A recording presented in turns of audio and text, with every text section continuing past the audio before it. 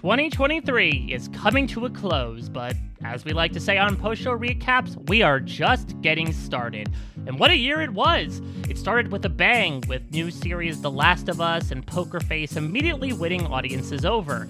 We saw two critically acclaimed award show darlings come to an end in Succession and Ted Lasso, and we await to see how much gold they'll collect in their final lap next year.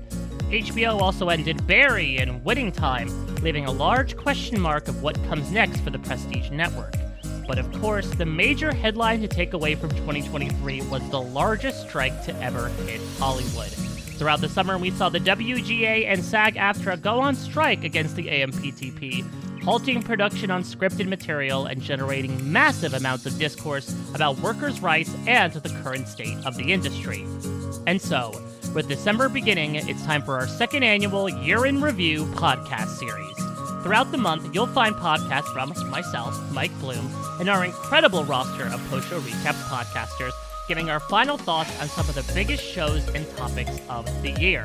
It all culminates on December 29th, where we list the top 10 shows of 2023 as voted on by you, the listeners of post-show recaps. That being said, make your voice be heard.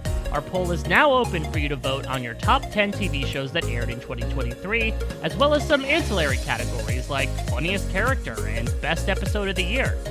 You can visit postshowrecaps.com/2023 survey anytime between now and December 28th to cast your vote.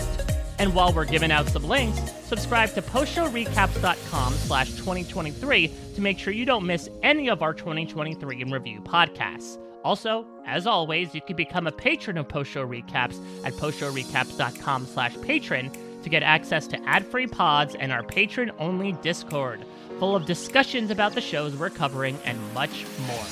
Thank you all, as always, for all of your support this year. I speak on behalf of everyone here at PSR when I say it means the world. And I hope you enjoyed this year's wrap-up. Again, make sure you fill out our survey and let us know your top 10 TV shows of the year at postshowrecaps.com/2023 survey. I'll catch you on Monday, December 5th for our first 2023 in Review podcast. Until then, everybody, happy voting, take care, bye-bye.